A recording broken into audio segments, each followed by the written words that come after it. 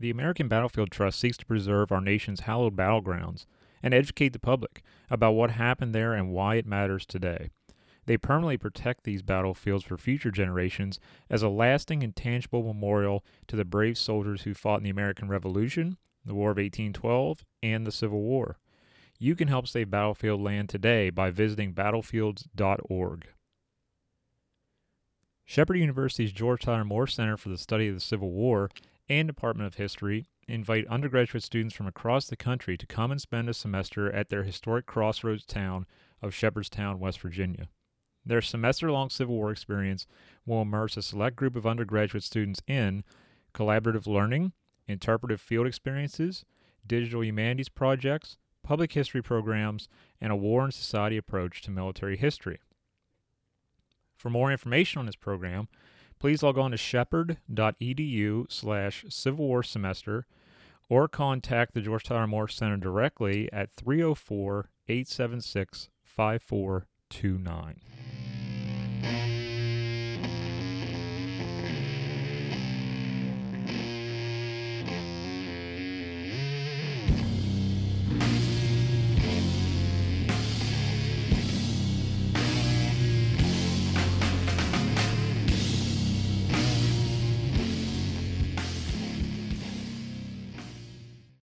What's up, everybody? Thank you for tuning in to this episode of the Tattooed Historian Show.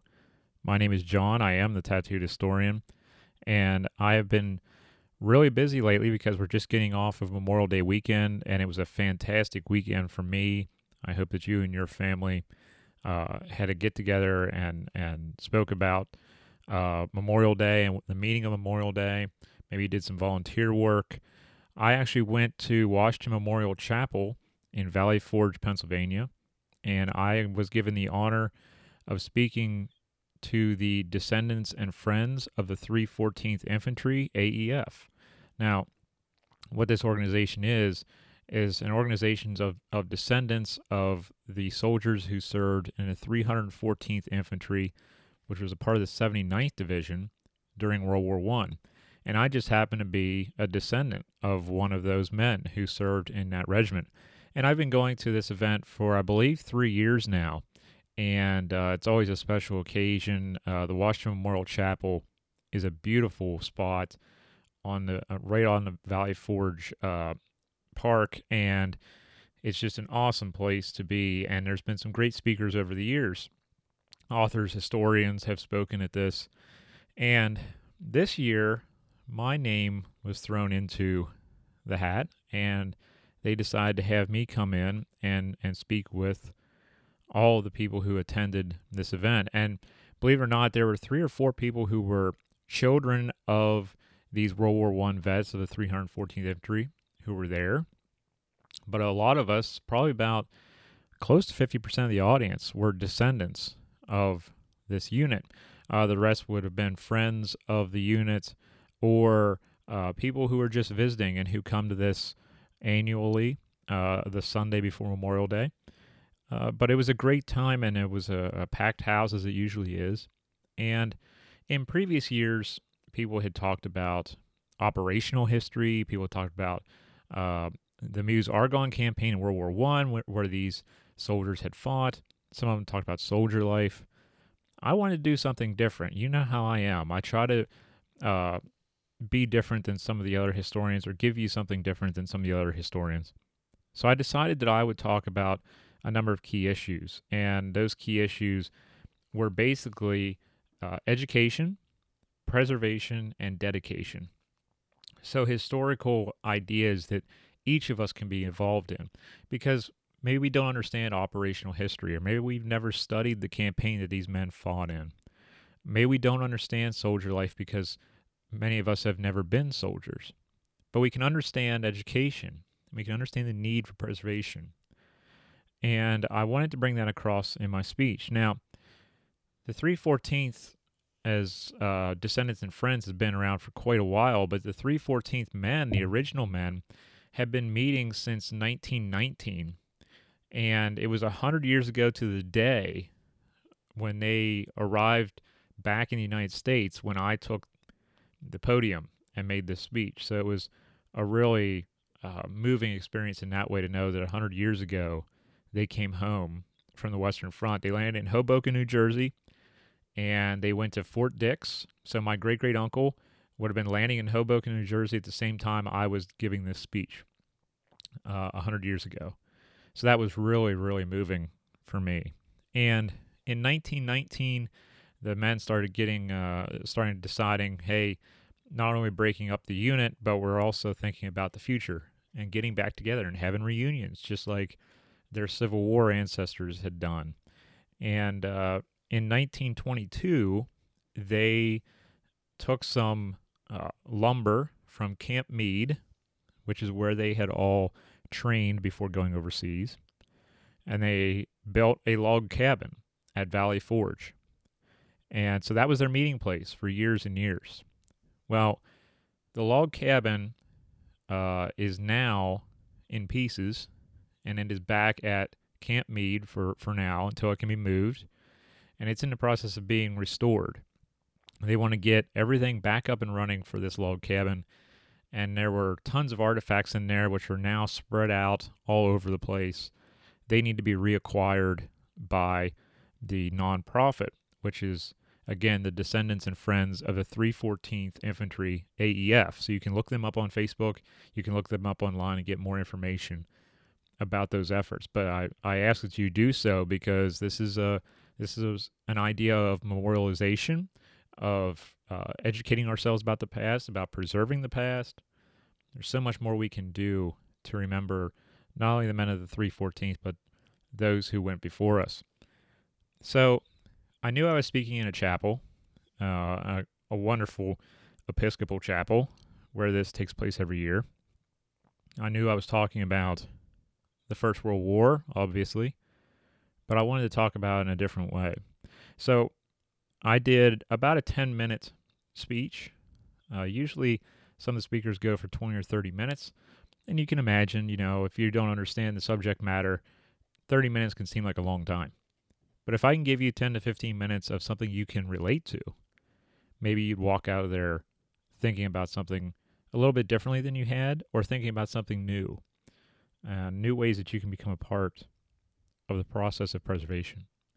So what I want to do for this podcast is actually read my speech off to you and then go over the points that I was trying to get across, because I think it's vitally important. So you understand the story of the log cabin in a way. You have a little introduction about that. So I talk about that in here. And I talk about remembrance and artifacts and stuff like that and what we need to do with those. But remember, I gave this in Washington Memorial Chapel, which I encourage you to go visit. It is an amazing location. There are tablets to those who were lost in World War II and lost in World War I and those who served in the wars. They're adding to it regularly with new things for veterans and those who have perished. And it's an amazing place, a very moving place to go visit. Even if you're not, too religious or anything, it's just a really cool place to visit. And I am a Catholic. I converted years ago I grew up in a Lutheran family, but I'm probably a terrible Catholic. I don't go to Mass that often. So it was interesting for me to actually be speaking in front of a group of people in a chapel. And it really went well, though. I think that the feedback has been mostly positive, and I really enjoyed my time up there speaking for 15 minutes or so. But I want to go over my speech here real quick with you because some of you may have logged on to my Facebook page and seen the live stream, but the live stream was kind of spotty from time to time because the internet out there can be kind of spotty. So I want to go over what I actually said, and maybe you'll get something out of the speech as well. Maybe you'll have some kind of a takeaway from it that you may think about things a little bit differently. So with that, I want to dive right into it, and then I want to talk about the overarching themes at the end, and then we'll log off of this episode of the podcast. So here we go. Deuteronomy chapter 32, verse 7 states, Remember the days of old. Consider the years of many generations. Ask your father, and he will show you, your elders, and they will tell you.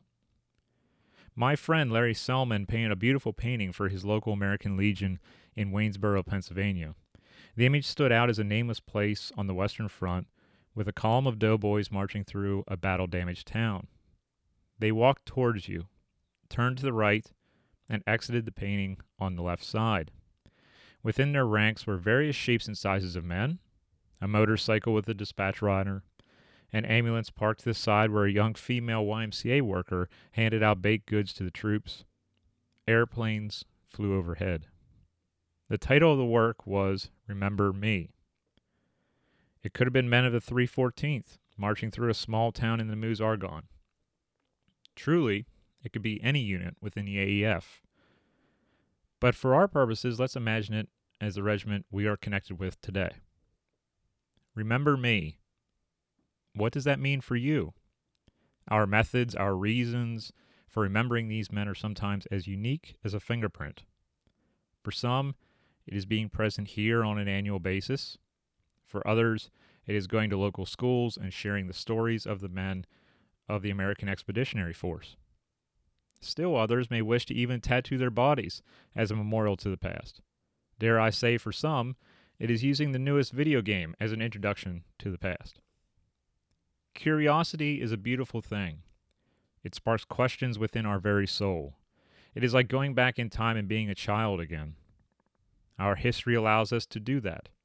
We have questions, we seek answers, we want to know more. We imagine the voices of our ancestors crying out, "Remember me." But how? And why? Oliver Wendell Holmes wrote in The Autocrat of the Breakfast Table, "I find the great thing in the world is not so much where we stand, as in what direction we are moving. To reach the port of heaven we must sail sometimes with the wind and sometimes against it. But we must sail, and not drift, nor lie at anchor." There can be no complacency in remembrance or in the history field. Tradition is a beautiful thing, such as the lineage of this very event. But our methods of teaching, learning, and connection evolve. Who would have thought 10 years ago that a man who goes by the moniker the Tattooed Historian on various social media platforms would be standing before you as your memorial program speaker? Yes, times evolve. Larry's original painting was tragically lost in a fire which also destroyed the American Legion branch where it hung proudly. Although the original was gone, the prints still hang in the homes of many, including my own, and the memories I have of modeling for that painting are fond ones. That original painting runs a parallel course with our modern lives. The original doughboys are also gone, but their legacy, and if we were lucky enough to have interactions with them, those memories will always be special. Whether your ancestor was a comrade of my great-great-uncle in the 314th, or perhaps they had not even reached the United States yet in 1918, imagine them saying, "Remember me." What can we do with this statement? Education, preservation, dedication. Curiosity is the gateway to education. If we do not ask questions or inquire, we do not learn. If we believe we know it all, we also do not learn. I find that curiosity in many students I speak with. I sometimes earn the honor to mentor students at schools and universities. These are, at times, students who have a sincere passion for the past but do not fit into the traditional way of doing things in the history field.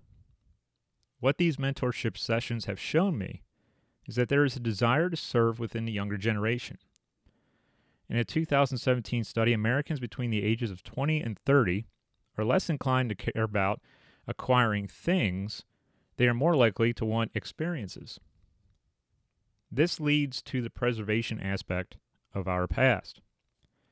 To have these experiences, historical sites, artifacts, and yes, even a log cabin must be preserved. We are seeing new and easier ways of donating time and money to preservation efforts, Some of my peers raised over $5,000 for the American Battlefield Trust simply through a Facebook fundraising campaign. The desire to help is out there. The wish to preserve our past is strong. The month of May is actually Preservation Month. Let's do what we can to make that every month.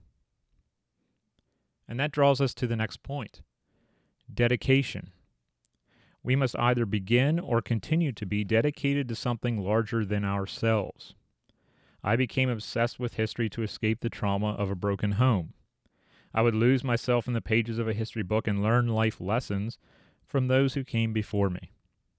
My business has become additional therapy, and in July I will celebrate 6 years sobriety, breaking a string of alcoholism which stretches back to my World War I ancestors.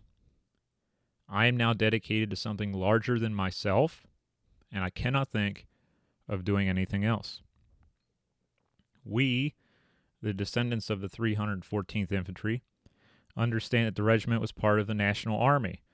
The regiment was almost exclusively made up of those pulled into the fray by the Selective Service Program. In fact, Remick Ambrose is the first in my family to ever be drafted. Before this, back through the Revolutionary War, my family always volunteered to fight.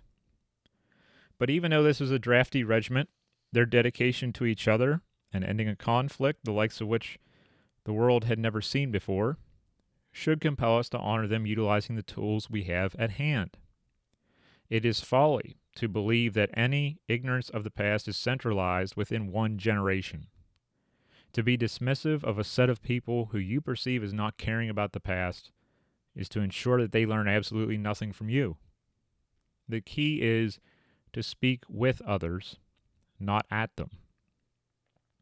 Will you be dedicated for the next year, until we meet here again, to reaching out to your fellow citizens with a helping hand when it comes to learning about our past? Audrey Hepburn once said, "As you grow older, you will discover that you have two hands, one for helping yourself, the other for helping others." It is fitting that we, the average citizen, take part in the teaching of this story. When you look at the memorials and monuments to those who served in World War I, they are mostly to the average soldier. Doughboys saying, "Follow me," with their pose, as they cross a French field or woodlot.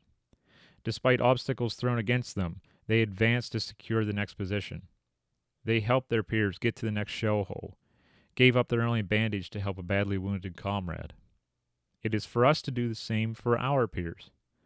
Our obstacles are, many times, those who see the added work of preservation as a hindrance. Our wounded comrades are those who simply need a helping hand with a project to ensure that our history, no matter how attractive or uncomfortable, is never forgotten, and that history is then used to make us stronger. Our shared victories and, yes, defeats allow us to grow. One of the things I often say is that we are all just biographies waiting to be written. What will your biography say about you? I will finish with the words of Private John A. Hughes of the 15th Field Artillery, 2nd Division. Even though he was not part of our beloved 314th Infantry, his experience at the end of his service can be seen as a timeless representation of comradeship, sacrifice, and how conflict is remembered. His unit was being disbanded upon returning to the United States, and he wrote the following: "We were broken up, the soldiers from different states going to different barracks, and as the remnant of our old outfit marched before us, all the boys felt like crying. Many a tear was shed when we saw our old colors march by. Everyone saluted.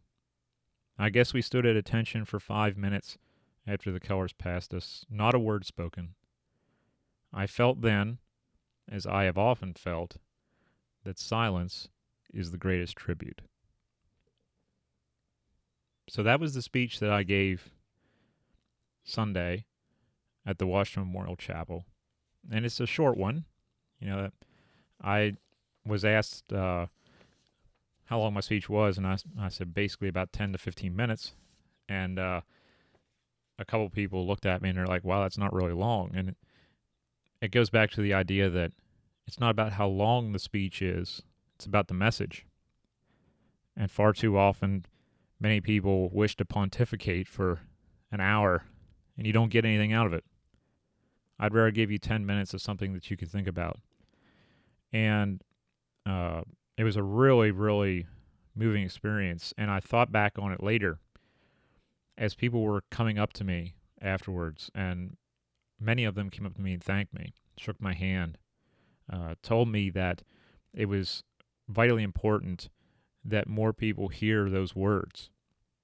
And it was important for me to put out there my flaws as I put in that speech, because it allows people to connect with me and to feel welcome around me, that I'm willing to look at myself and say I have flaws, but I try to overcome them. And I really wanted that to resonate in that speech, was that we should look to ourselves as a whole and say, yes, we have flaws. Yes, we've messed up from time to time, but we can overcome that and we can be better. And it's just like my struggle that I had with alcohol. I had to overcome that, and I had to turn a stumbling block into a stepping stone. And I wanted to get that across in here, that there have been times where we have fallen short as far as preserving our history. There have been times where we've allowed entities such as this log cabin to fall to disrepair or to go almost forgotten. So I want you to think about this for the next year. I want you to think about a place in your local area which means so much to your local history. Maybe it is in disrepair, or maybe people don't even know it's there. Start telling that story. And perhaps you can make a change in the field in that way. Perhaps you can help out in your local area. It always starts small. I started out with no followers.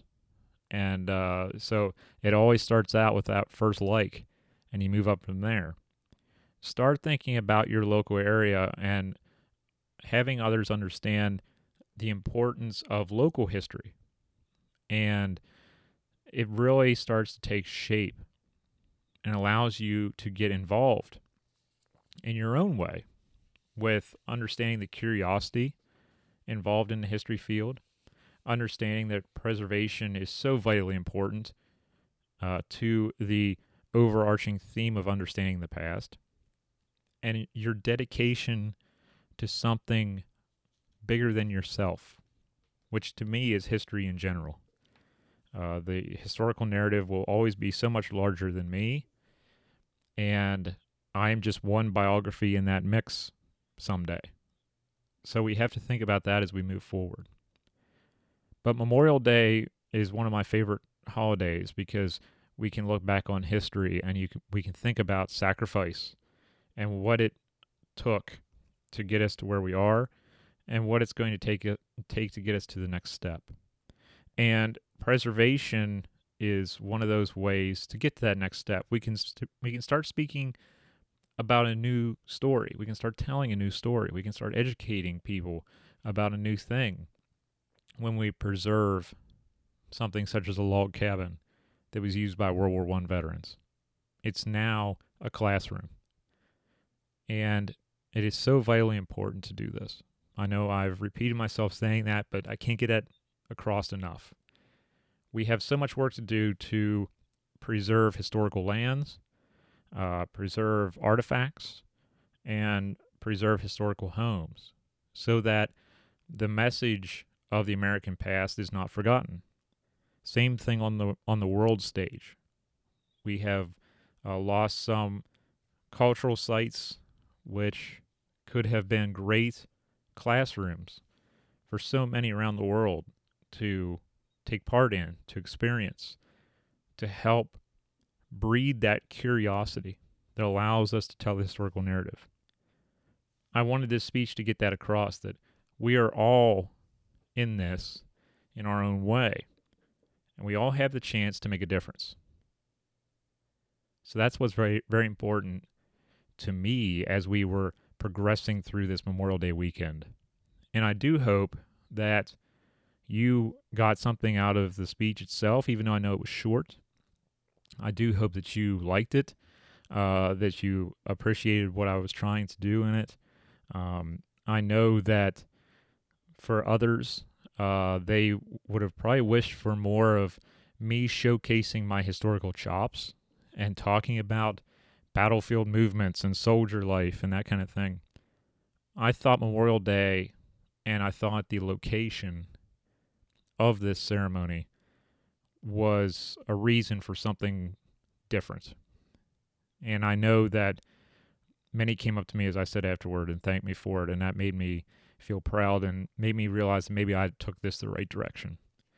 So I do hope that you enjoyed it. I'm really appreciative of all of you subscribing to the podcast, liking the podcast, sharing it with your friends. I hope you share this one out because this one has a theme that is universal. This one is so very important to all of our narratives. I do hope you share it. I do hope you like it, rate it. Please, keep tuning in because this thing is only going to get better as we go along. I have some great interviews coming up here in the future. We're getting those tied down schedule-wise, and we're going to be right back in the mix week to week, getting this thing out there so you all can have something to listen to on your way to work, on your way home, while you're mowing the lawn, or while you're out jogging in the evening. I know I've gotten a lot of feedback from you that you like the length of it, so keeping it to 30, 45 minutes is always great because that's your average drive time. And it really means a lot to me that you all do tune in, that you do subscribe, and that you do like this podcast. So thank you very much for tuning in to this one.